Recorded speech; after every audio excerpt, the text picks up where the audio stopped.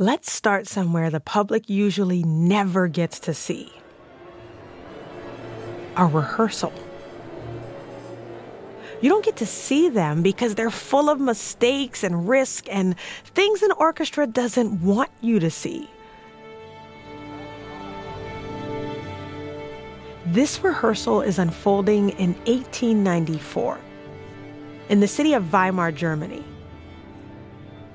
The city's symphony orchestra is rehearsing an insanely difficult opera written by their conductor himself, Richard Strauss.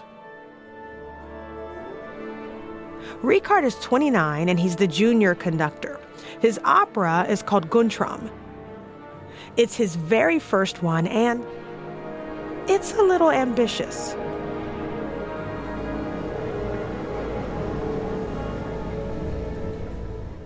Even Richard had to admit, he'd gone a little overboard. His score has parts for 62 string players, and he only had 21 to work with. He described his own work as, quote, insanely demanding, especially for the vocalist. He felt bad for his male lead, Heinrich Zeller, whose voice sounded so hoarse already, still just in rehearsals, that he might lose it entirely by opening night. Not a good sign. Richard's opera wasn't just physically demanding. The music is dense and complicated too, which is probably why Zeller just can't seem to learn his part. Richard keeps stopping him over and over again to correct every little mistake. Finally, they make it to Act 3 and Zeller takes a break. Now, it was Paulina de Anna's turn to sing her aria, which she does beautifully. She doesn't miss a single note. But suddenly, she goes silent. "Why don't you stop me?" she says, clearly annoyed. "Because you know your part," Richard tells her. Now, some artists might take this as a compliment, but not Paulina. This infuriates her.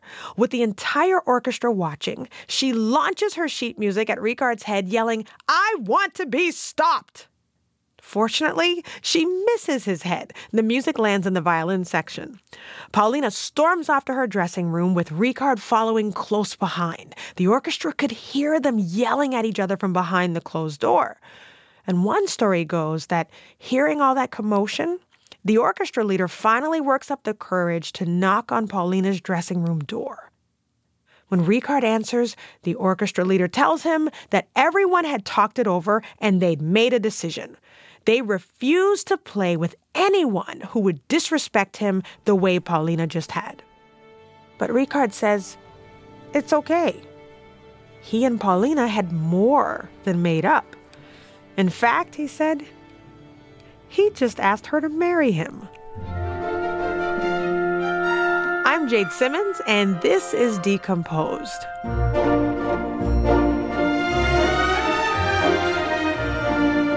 We bring you the stories that have shaped classical music, the heartbreaks, the betrayals, and the acts of sheer genius that changed everything.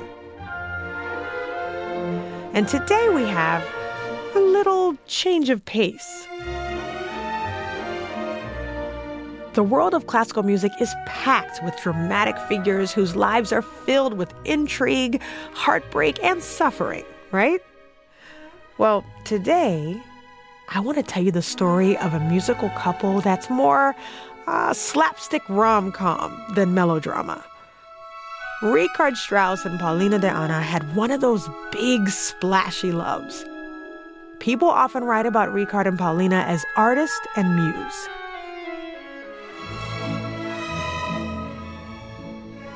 But I think that completely downplays her role in his life.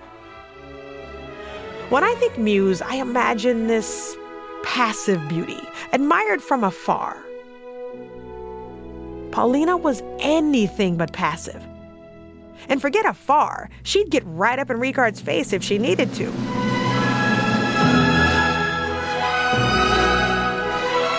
She didn't just have a voice, she had a loud one that she loved to use on stage and off. Richard loved that voice. Through music, he documented their lives together, their highs and lows, their spats and their moments of total devotion. So that big scene Paulina caused in that rehearsal, the yelling and the throwing of music, that's nothing compared to what else is coming. This is a story of a man meeting his match in so many ways.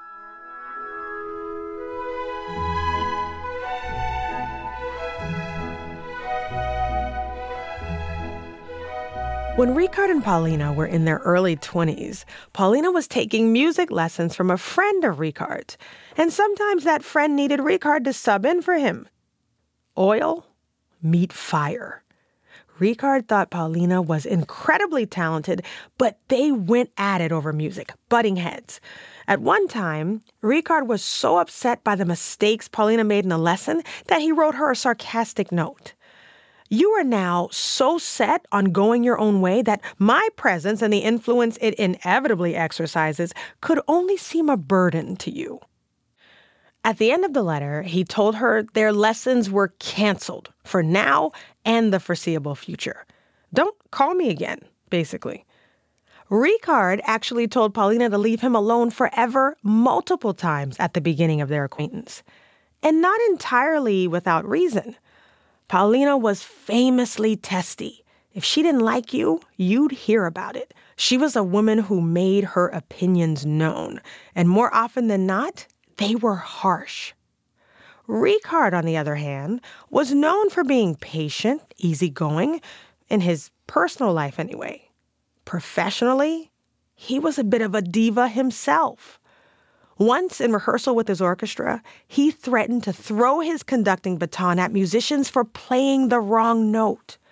So, when he crossed paths with another diva, one that could match him in stubbornness and in willingness to throw things at people's heads, there were bound to be sparks, right?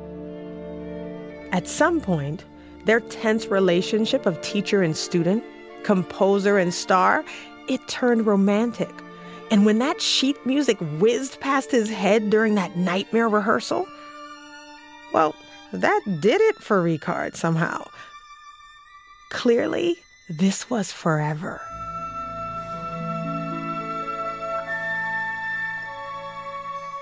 The couple made it official and announced their engagement publicly the day that Ricard's oh-so-difficult first opera, Guntram, premiered, May 10th, 1894. And Guntram turned out to be a complete flop. The critics hated it, but they loved his fiancée. In fact, Paulina's performance was the one part of Guntram they did like. The year they got engaged, Ricard wrote a new collection of songs for voice and piano.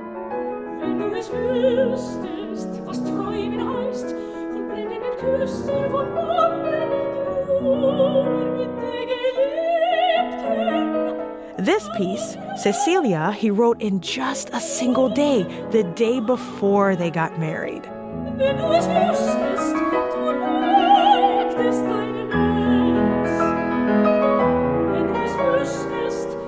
He dedicated the entire collection, his Opus 27, to his Geliebten Paulina, his beloved Paulina. It was his wedding gift to her. These songs were the first of many that Ricard wrote, both for and about Paulina. Sometimes his music was metaphorical, but other times it was downright literal. It was irresistible material because they had a relationship fit for the stage.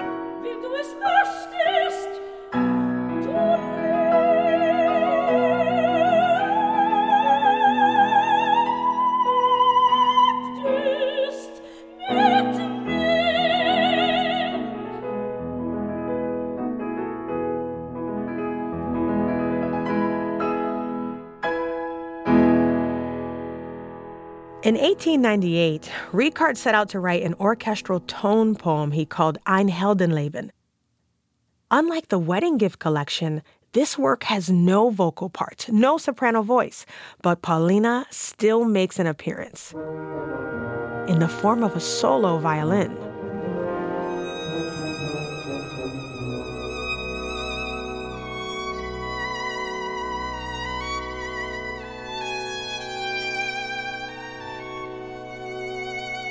This is one of the things I love in music, when an instrument stands in for a person. It's hard to pull off, the idea that you could capture a personality through music notes alone. But the violin part Ricard wrote was unmistakably Paulina, and wasn't always flattering.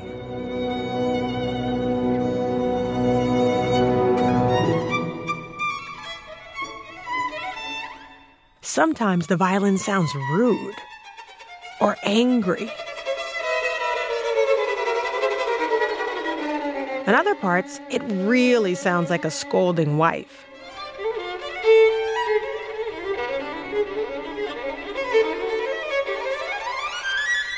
And this isn't just a theory. Ricard wrote notes for the violinist about how to play. He used words like flippant, angry, and nagging. I wonder how Paulina felt about that. But the violin also plays the most memorable melody of the piece, a sweet and loving one.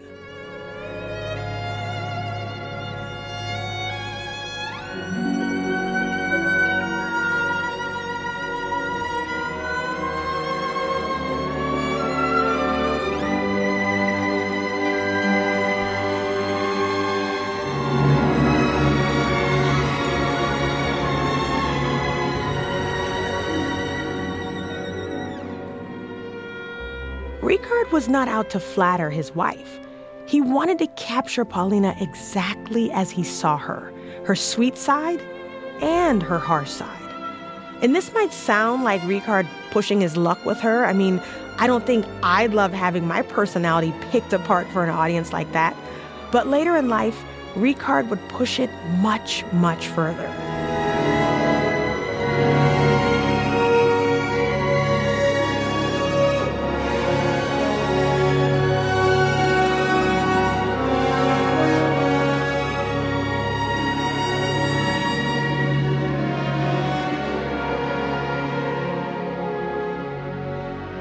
Paulina's career on the opera stage was not a long one.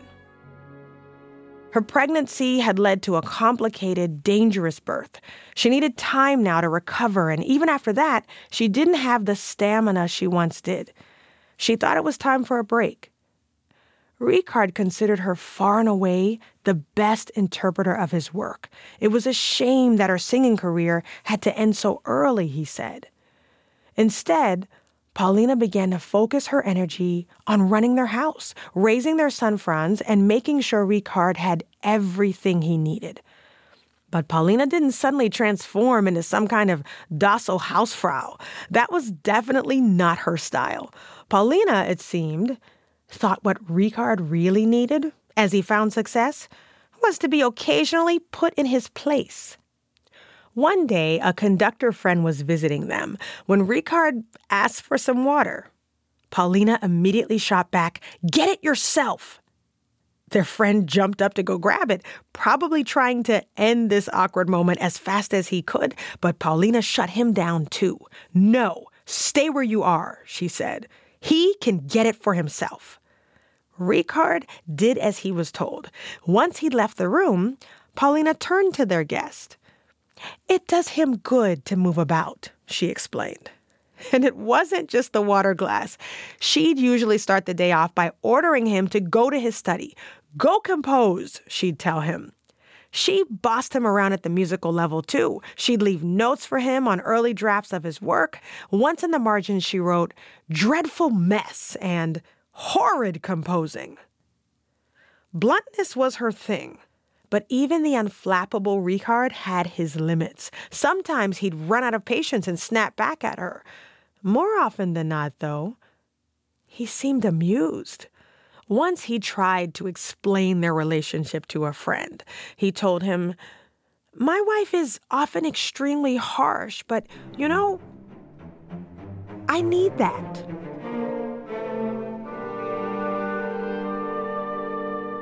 Ricard's next big project was another tone poem.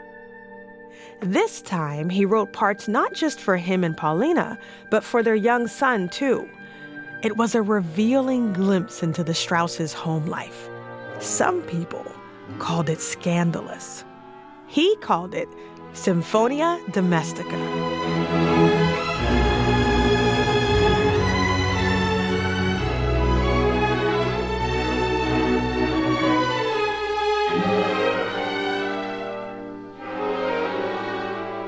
In the first movement, we meet the three main characters. Each one is represented by a different theme. The easygoing father in F major, the excitable mother in B major, and the baby, the only child, is a calm theme in D minor.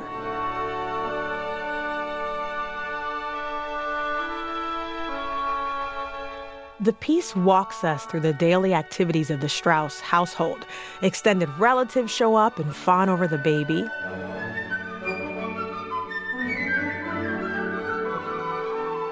Soon comes bedtime. We hear a little lullaby. The baby fights it, but eventually falls asleep. The clock chimes 7 o'clock, and now the mother and father are left alone. We hear the father working in his study.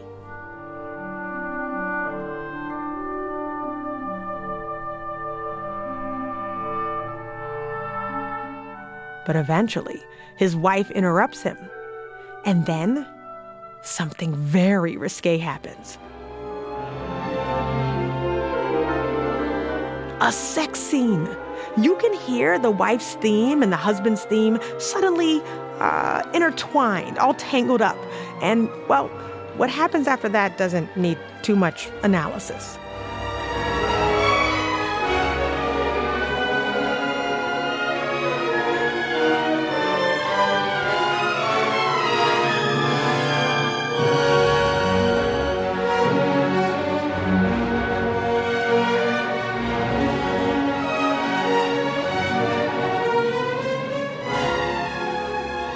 Next thing you know, the clock is chiming again.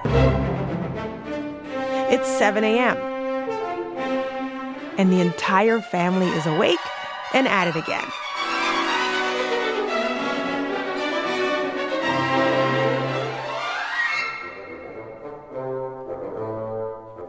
But sometimes, the Strauss' bickering turned into real fighting. After the break, imagine watching the worst moment of your marriage play out on stage. Hi, I'm New York Times food columnist and cookbook author Melissa Clark, and I'm here to tell you about my new podcast, Weeknight Kitchen. It takes on one of the biggest dilemmas for busy people. What are we going to eat for dinner? In each episode, you'll be with me in my kitchen as I work through one fantastic recipe to help you get through the week. And I hope I'll share helpful advice along the way. It's a cooking show for beginners, seasoned cooks, and everyone in between. You can get Weeknight Kitchen free at weeknightkitchen.org. I'm Jade Simmons, and this is Decomposed. Now, Paulina Diana was a jealous person, especially when it came to her Ricard. At one point, she told a friend that she would, quote, scratch the eyes out of any hussy who was after my Ricard. Not subtle. One day, Paulina was going through the mail when she opened a letter addressed to Ricard. You ever see a text come through on your partner's phone and get curious? Yeah, it's kind of like that. This letter, well, the contents set her off.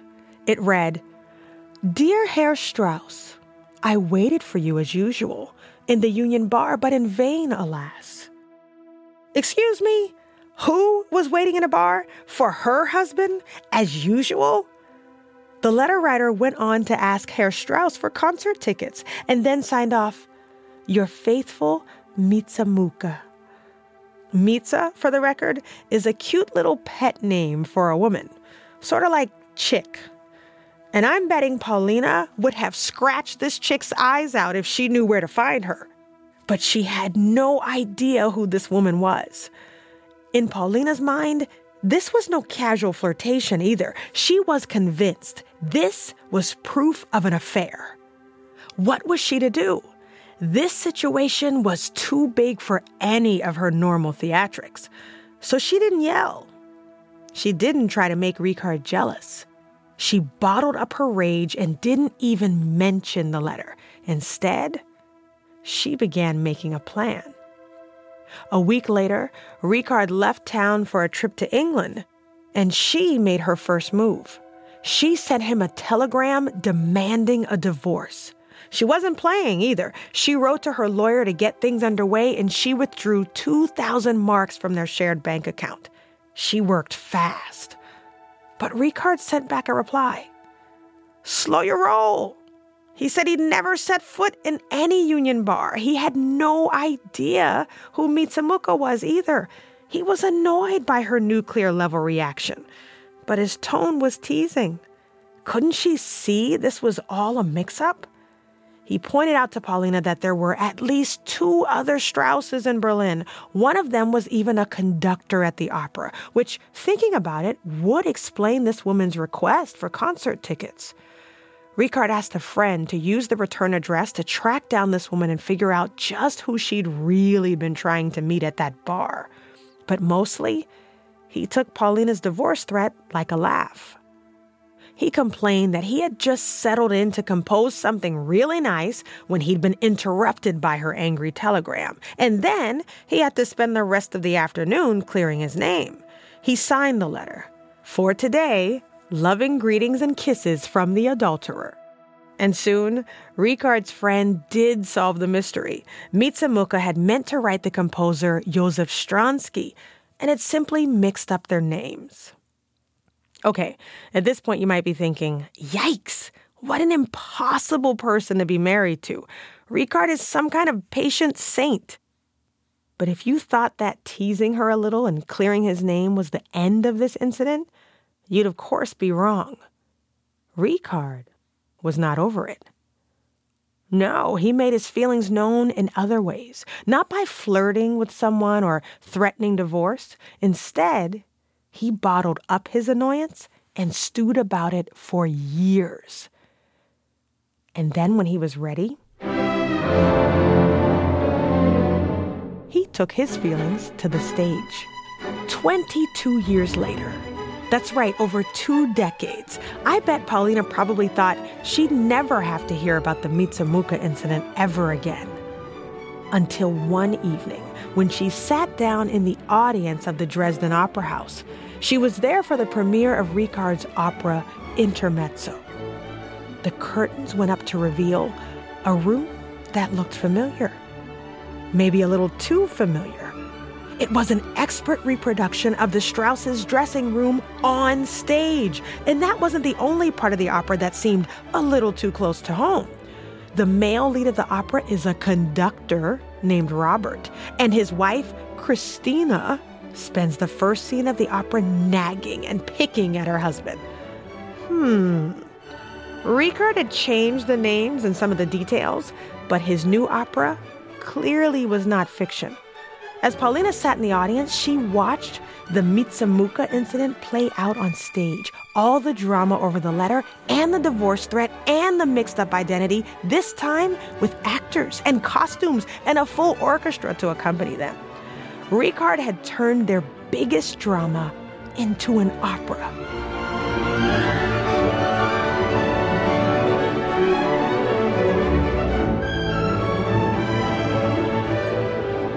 Not only was the plot taken straight from their lives, some of the actors' lines were verbatim quotes from Paulina and Ricard's arguments. Aber du hast ja noch nicht gefrühstückt. Dauert 5 Minuten. Ich will, dass du ordentlich frühstückst. Deine Nerven sind vertrefflich. Ach, ich bin froh, wenn du endlich fort bist. Anna, schnell. The character of Christina runs through a long list of complaints, ones that probably felt uncomfortably familiar for Paulina. Bist du mitgefahren und bei dem Durcheinander, wenn du mitreisest? Nicht wieder, ich seh mich She nags her husband about his diet and gripes about their maid. The character of Robert, a thinly disguised Ricard, remember, seems like a charming, easygoing husband. Paulina must have thought to herself, of course Ricard would make himself out to be the nice guy. By the second act, the fictional Robert's friends are hurling insults at the fictional Christina. Ach, Sie kennen sie nicht, Herr Justizrat. Ein Ekel. But Paulina knew who those insults were really for. And so did the audience. The critics, everyone, must have been mortified. Bei die Behandlung. Aber es ist doch eine sehr tüchtige Frau. Für ihn vielleicht. Gucki. Wer spielt aus? Ich, mein Grand, die Asse auf den Tisch. After the cast took its final bow, the woman who played Christina in the opera came to say hello. She wanted to congratulate Paulina on this marvelous gift from her husband. Paulina snapped at her. I don't give a damn, she said. She was furious. The day after the premiere, the couple had to make the long drive back home from Dresden, and there was a literal storm brewing outside. Thunder cracked outside the car while Paulina laid into Ricard. Their driver remembered that day, remembered Paulina giving Ricard an earful as they drove through the storm. She kept at it the entire way. Again, he kind of deserved it. It's like if the Mona Lisa wasn't this nice posed portrait, but a snapshot of her in sweatpants when she didn't know anyone was looking. You've been made famous, but not exactly the way you want to be remembered. Luckily for Ricard, life imitates art.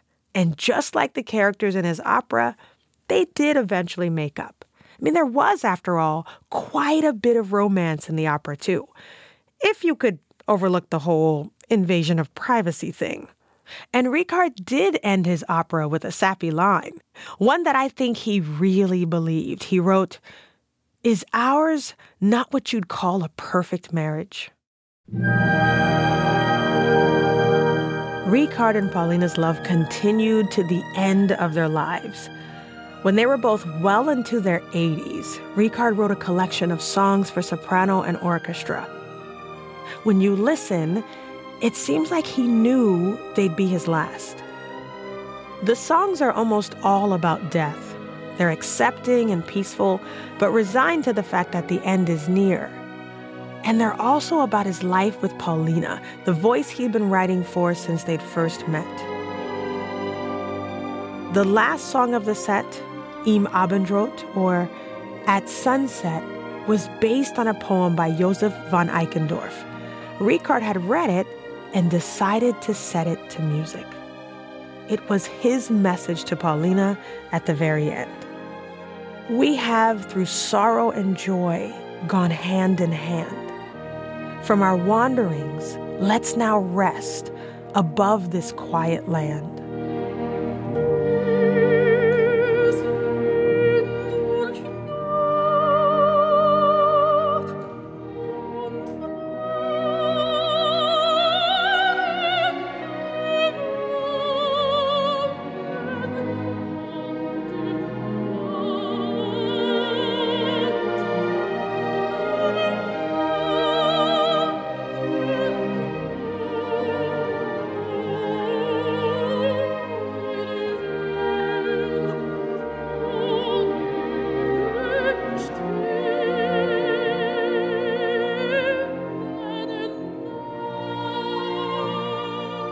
A year later, Ricard died while Paulina held his hand, and she followed not too far behind.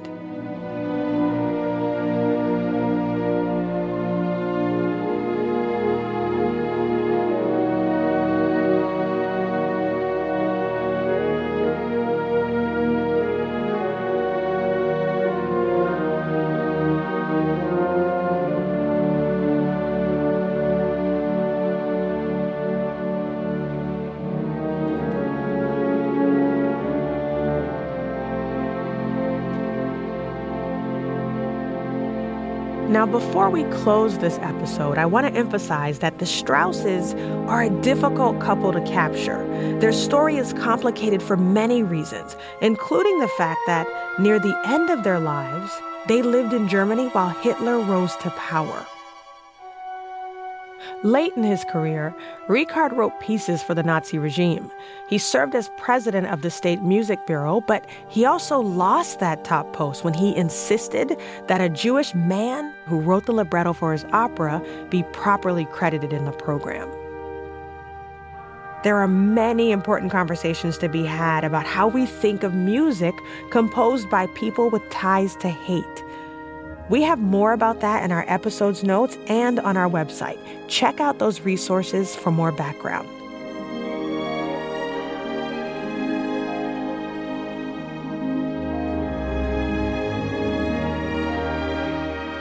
For a complete listing of the music you heard in this episode, go to decomposedshow.org. That's decomposedshow.org for more about the music you heard this episode. You'll also see our reading list there. For this episode, we recommend Richard Strauss, Man, Musician, Enigma by Michael Kennedy.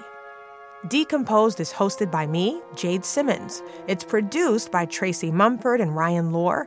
Chris Julin is our editor. This episode was written by Elissa Dudley with me. Sound design by Aaron Cohen. Engineering by John Steele, Michael Osborne, and John Miller.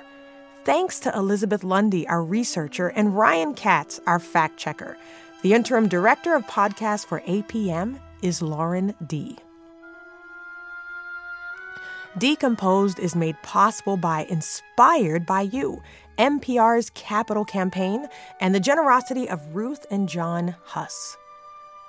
Much of the music featured is courtesy of Naxos of America Incorporated. Before you go, let's talk about how these stories get told. Decomposed is a public radio podcast that is supported by your donations. This show and shows like it only happen with your support.